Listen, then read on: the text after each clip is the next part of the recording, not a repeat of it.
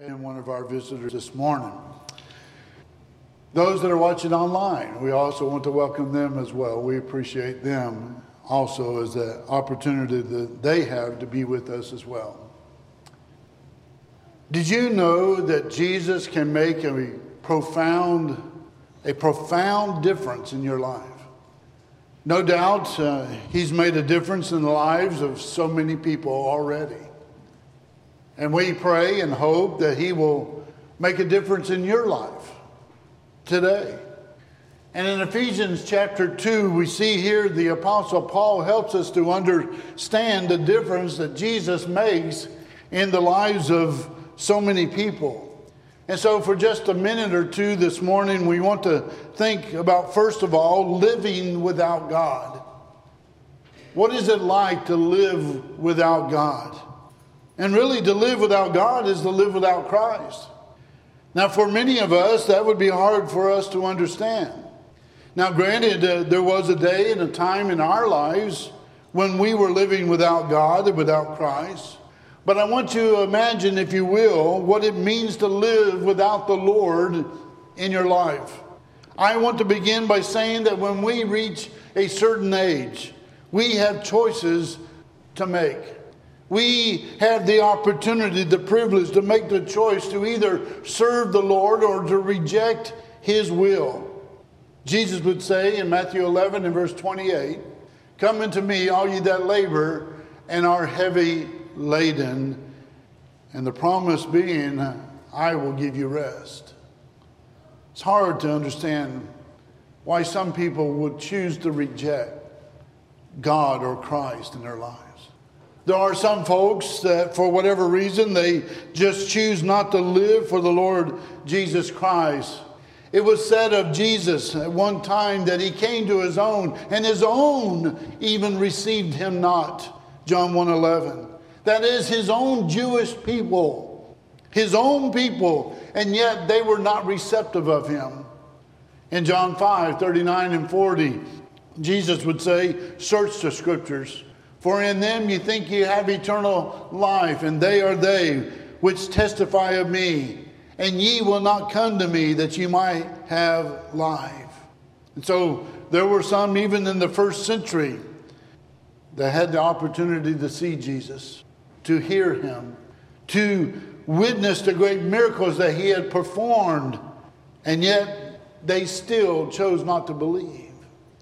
They chose not to follow him. In John 12 and verse 48, Jesus would say, "He that rejecteth me and receiveth not my words hath one that judgeth him. The word that I have spoken, the same shall judge him in the last." And so we have the opportunity to decide to follow him or to live without him. There are choices to be made.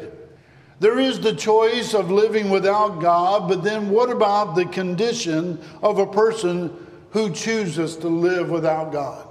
The Bible talks about some of the things related to living a life without God. When you go back and you read Ephesians chapter 2 and verse 1, here Paul, he would point out that a life without God is death. In other words, those who live without God, they are alive physically, but spiritually they are dead. And he would say, "And you that he hath quickened or made alive, who were dead in trespasses and sins." Ezekiel would say in Ezekiel 18 and verse 4, "The soul that sinneth, it shall die." He repeated that in verse 20 as well, that the soul that sinneth, it shall die. Paul said in Romans 6 and verse 23, "For the wages of sin is death," right? And so literally those who choose to live without God, the condition of that individual, for all intents and purposes, is really a walking corpse. They are alive, but really they are dead spiritually. They are dead, but yet alive. And then secondly, it's a life of disobedience. Verse 2 of that text, Ephesians 2, Paul would say, "Wherein in time past ye walked, according to the course of the wicked, according to the prince of the power of the air, the spirit that now worketh in the children of disobedience. The idea is here is somebody who's living a disobedient life. They're living a life that is contrary to the will of God and to the way of Almighty God. And Jesus emphasized the importance of obeying Him. Over and over again in the gospel record, we find Jesus talking about the importance of doing the Father's will. And in Ephesians 2 and verse 2, when Paul talks about those who walked according to the course of this world, according to the prince of the power of the air, it seems to me that they were living under the direction of the devil.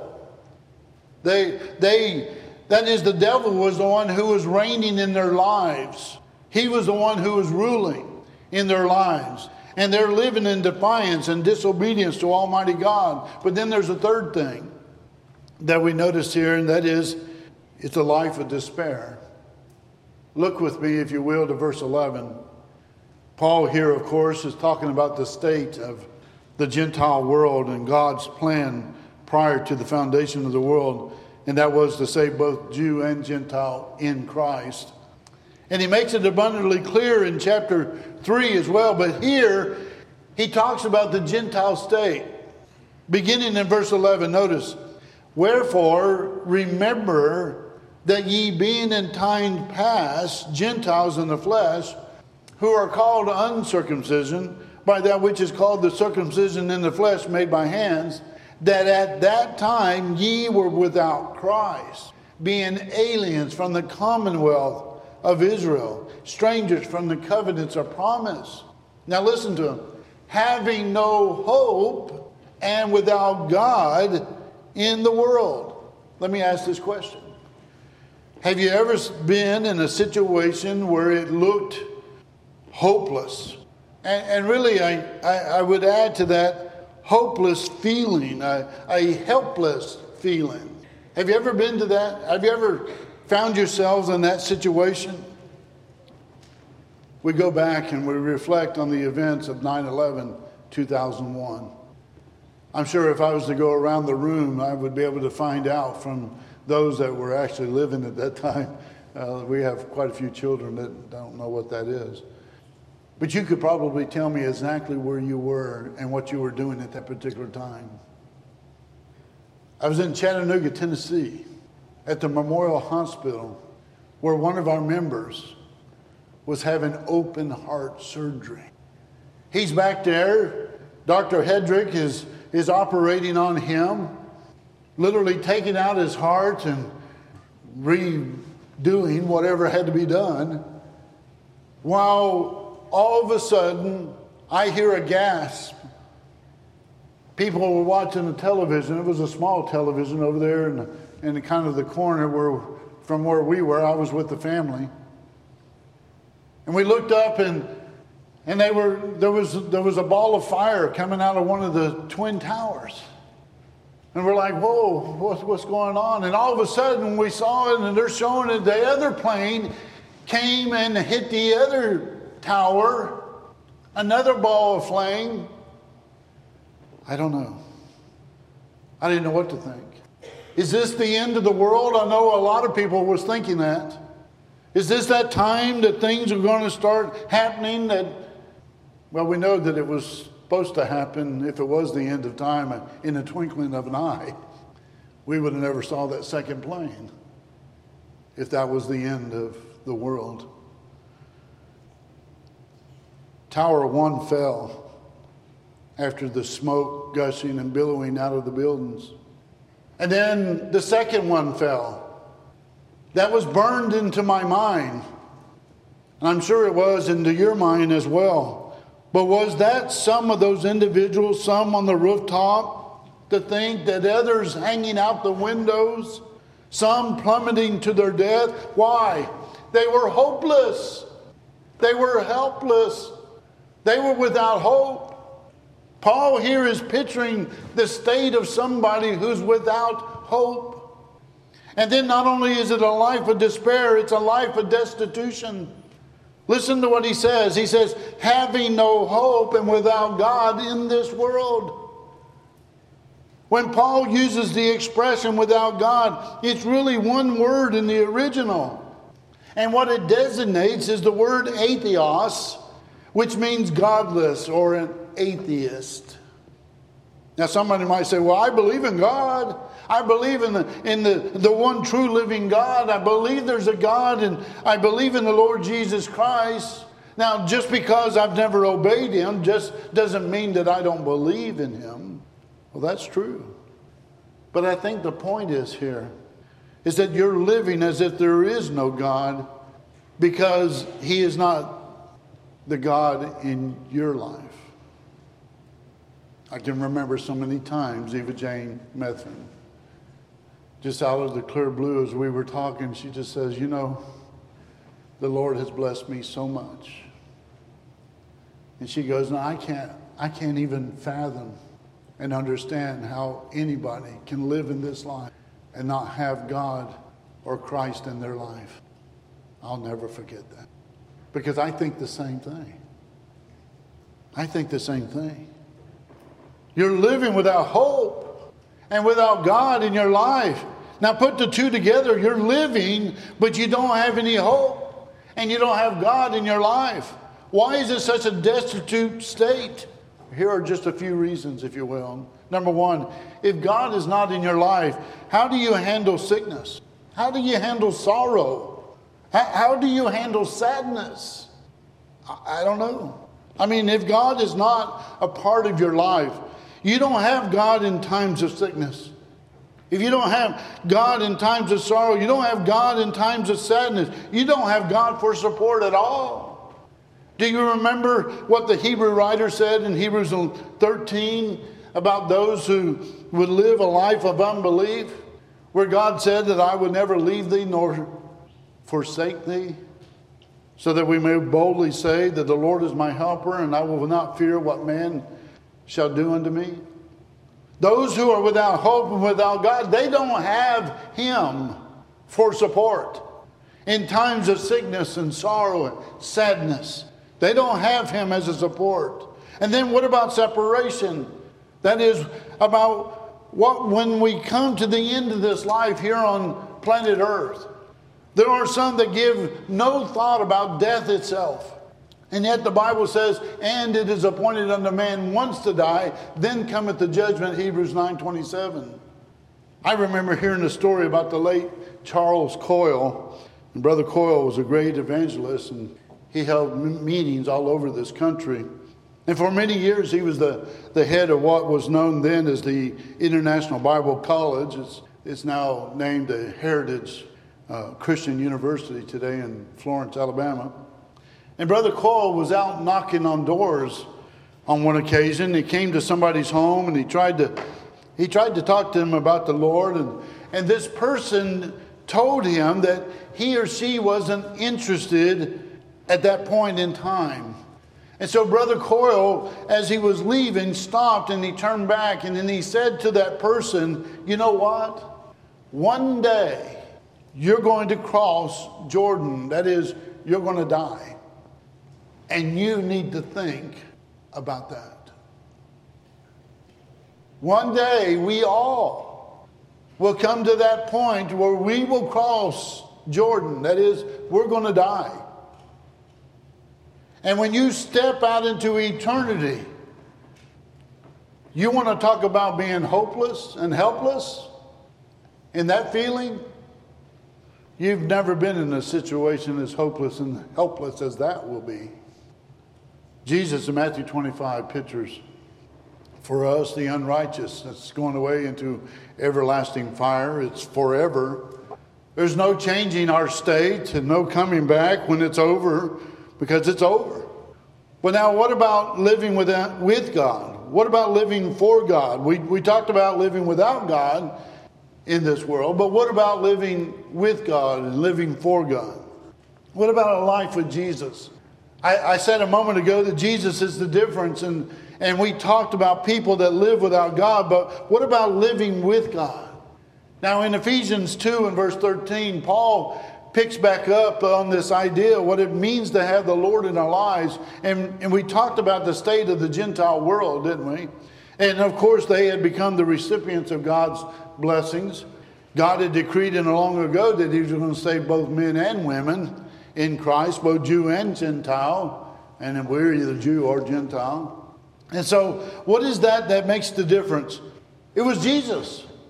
Now, let's talk about the pardon that we have in Jesus. Look again at verse 11, beginning of Ephesians 2. Wherefore remember that ye being in time past Gentiles in the flesh, who are called uncircumcision, by that which is called the circumcision in the flesh, made by hands, that at that time ye were without Christ, being aliens from the commonwealth of Israel, strangers from the covenants of promise, having no hope and without God in this world. But now, the present state, but now, in Christ Jesus, ye who were sometimes afar off are made nigh by the blood of Christ. Isn't that wonderful? Did you know that Jesus has saved us by his blood?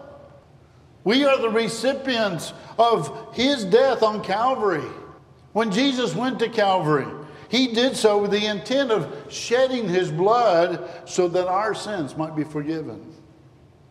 We sing the song, "What can wash away my sins?" Of course, you know the answer. Nothing but the blood of Jesus. Listen again to what Paul says. But now in Christ Jesus, ye who were sometimes were afar off are made nigh by the blood of Christ. The blood of Jesus Christ changes everything. It changes everything. When we obey the gospel, that is, when we come to Jesus the Christ, believing that he is the Son of God, that changes everything. What do you need to do to become a New Testament Christian? Well, the Bible says, first of all, that we have to believe that Jesus is the Son of the living God. That Jesus said, except you believe that I am he, you will die in your sins. John 8:24. And then we have to repent of every sin. Jesus said, except you repent, you shall likewise perish. Luke 13:3. And the Bible then says that those who believe and willingly repent of their sins are more than happy to confess the name of Jesus before others. Matthew 10:32. And just like the eunuch in the long ago who says, I believe that Jesus is the Christ, the Son of God. Acts 8:37. And then we're immersed in the watery grave of baptism. Everything's ready. It's a believer's baptism. And Jesus said, he that believeth and is baptized shall be saved. Mark 16:16. That's why we don't baptize infants. That's why we don't baptize babies. Because we understand that we had to put our faith and trust in Jesus. And when we are baptized into Christ, we become the recipients of all the spiritual blessings that are spoken of in Scripture according to Ephesians chapter 1. Now, Paul said it's in that state that we enjoy the redemption through his blood, the forgiveness of sins according to the riches of his grace. If you're going to wash away your sins, you had to sin. I have yet to learn of a child or an infant to know what sin is or to know the difference between right and wrong enough to be able to make that decision to believe and be baptized. That's why. All because of God's grace, he sent his Son to die for our sin. God in his grace reached out to the human family and did for us what we were unable to do for ourselves. What was that? To save us from ours. No wonder Paul would say in Ephesians 1:6, to the praise of the glory of his grace, wherein he hath made us accepted in the beloved. And so, it's in Christ that we enjoy forgiveness. Jesus has saved us by his blood. And then secondly, Jesus has saved us in his body. Go down and look at verse 16 of our text. The Bible says, and that he might reconcile both unto God in one body by the cross, having slain the enmity thereby. And Paul would say in Colossians 1:20 that Jesus had made peace for us through the blood of his Christ, the blood of his cross, so that we might enjoy the benefits of the blood of Jesus. And then we become a part of the body of Jesus. It's called the church. Colossians 1:18, and he is the head of the body, the church. When you obey the gospel, God adds you to his divine body. In Ephesians 3, Paul points out that God's design was to save both Jew and Gentile, so that the Gentiles should be fellow heirs and of the same body and partakers of the promise in Christ by the gospel. God had made a promise to Abraham back in Genesis 12 and verse 3, that it would be through his lineage that all the nations of the earth would be blessed. That promise was fulfilled in Jesus. And both Jew and Gentile are the recipients of that promise made some nearly 4,000 years ago, if you will. And so we are saved by Jesus. Yes, by what? His blood. And Jesus not only saved us by his blood, but he saves us in his body. That's why when you obey the gospel, God adds you to the ecclesia of what is the called out, the community of the saved, the church. Some will say, well, I want to have a relationship with Jesus, but I really don't want to be affiliated with any kind of church. You can't do that. Some would say that that's what they want, but that's all because Paul said in Ephesians 5:23 that Jesus is the Savior of the body. What body? The church. And had put all things under his feet and gave him to be the head of over all things to the church, which is his body, the fullness of him that filleth all in all. You can't be in Christ without being in his body. Ephesians 1:22 and 23. Somebody says, well, how many bodies are there? Ephesians 4:4. The Bible always will answer the question that there is one body and one spirit, even as you are called, and one hope of your calling. And so when we are baptized into Christ, we enjoy redemption and reconciliation. And where does that reconciliation come? Where does it take place? In the body, in the church. You see, prior to obeying the gospel, you were without hope. You were without God in this world. Alienated, estranged from God, and yet in Christ we now have fellowship. There's a second thing that we need to see. Is not only do we have pardon in Jesus, but we have a peace. Look at Ephesians 2, verse 14. Paul is talking about the man of peace here. Now, Jesus is the man of peace. Now, listen to him. For he is our peace, who has made both one and hath broken down the middle wall or partition between us. Jesus, the Christ, the anointed one, the Messiah, is the man of peace. Isaiah in Isaiah 9 and verse 6 wrote about 750 years before Jesus ever came to this earth. And he said, and his name shall be called Wonderful Counselor, the Mighty God, the Everlasting Father, the Prince of Peace. Do you remember reading of when Jesus was born? Do you remember what Luke's account said about Jesus in Luke 2, 13 and 14? That suddenly there was with an angel a multitude of the heavenly host praising God and saying, glory to God in the highest, and on earth peace, goodwill toward men. Jesus came to bring peace to the human family. Jesus can give you peace. Paul said, for to make in himself of twain one new man, so making peace. Now, not only do we read about the man of peace, but we read about the message of peace.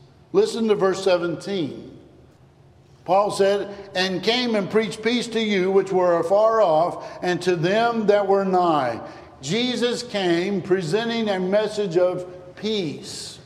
We talked this last week to the people whose lives have been disrupted by sin, whose lives that are literally coming apart at the seams. And we say, look, obey the gospel, live for Jesus, and you will have peace that passes all understanding. Paul said in Romans 5 and verse 1, therefore being justified by faith, we have peace with God through our Lord Jesus Christ. To know that I have peace with God. Now think about the Jews and the Gentiles. There was hostility between the Jews and the Gentiles. And in John chapter 4, we read about the hostility that existed between the Jews and the Samaritans. And yet in Christ, the idea is that there is peace. Not just between people, but between people and God. We enjoy peace with our Maker, with our Creator. To know that we have embraced a message of peace. To know that we enjoy all the very benefits and the blessings of being a child of God. There's a third thing that we notice, and it has to do with the provisions that we enjoy in Christ. First, we enjoy fellowship with God the Father. But listen to what Paul says in verse 18. For through him, that is through Jesus, we both have access by one Spirit unto the Father. To know that we have a part of fellowship, and that fellowship encompasses a relationship with God the Father. Jesus the Christ is the one that has made fellowship with God possible. What did Jesus say? John 14:6. I am the way, the truth, and the life. No man cometh unto the Father but by me. To know that I can have fellowship with God the Father through Jesus the Christ. Jesus is the one who gives us access to the Father. He is the one that makes it possible for me and you to have fellowship with Almighty God. And then there is the fellowship in the family of God. Look at verse 19. Paul said, now therefore ye were no more strangers and foreigners, but fellow citizens with the saints and of the household of God. That is, you belong to the family of God, divine family of Almighty God. You are a fellow citizen in the kingdom of God. Now, Paul talks about our conversation or our citizenship is in heaven, from whence also we look for the Savior, the Lord Jesus Christ. But the Bible also talks about how we enjoy a broad fellowship in the sense that we belong to the family called the family of God. 1 Corinthians 1:9. When Paul wrote to Timothy in 1 Timothy 3:15, he said, but if I tarry long, that thou mayest know how thou oughtest to behave thyself in the house of God, which is the church of the living God, the pillar and the ground of the truth. If you're a Christian, you belong to the house of God. You are a part of the household of God, the family of God. When I think about what it means to be a child of God, one of the encouraging things to me is to know that I'm a part of a larger family. It's not just this inner circle. It's not just who I pick and choose, but those of all baptized believers that are obedient to the will of God, that know a part of God's family. I know that a family is composed of the mother, father, brothers, and uncles, sisters, and aunts, but I'm talking about being a part of God's divine family. In 1 John 3, John said, behold, what manner of love that the Father has bestowed upon us, that we should be called the sons of God. That is, the children of God. I'm a part of his family. And I have all the blessings and the favors that are in that family relationship. We understand about family relations, and sometimes as children or grandchildren, we receive an inheritance at the death of our parents or grandparents. But the Bible says that as a child of God, a part of the family of God, we have an inheritance, and it's incorruptible. It's undefiled. And in a very subtle way, Peter said, it's reserved in heaven for you. 1 Peter 1:4. That's what it means to belong to the family of God and have fellowship with God. And so in closing today, I would ask the question, are you in Christ? Are you living with Christ?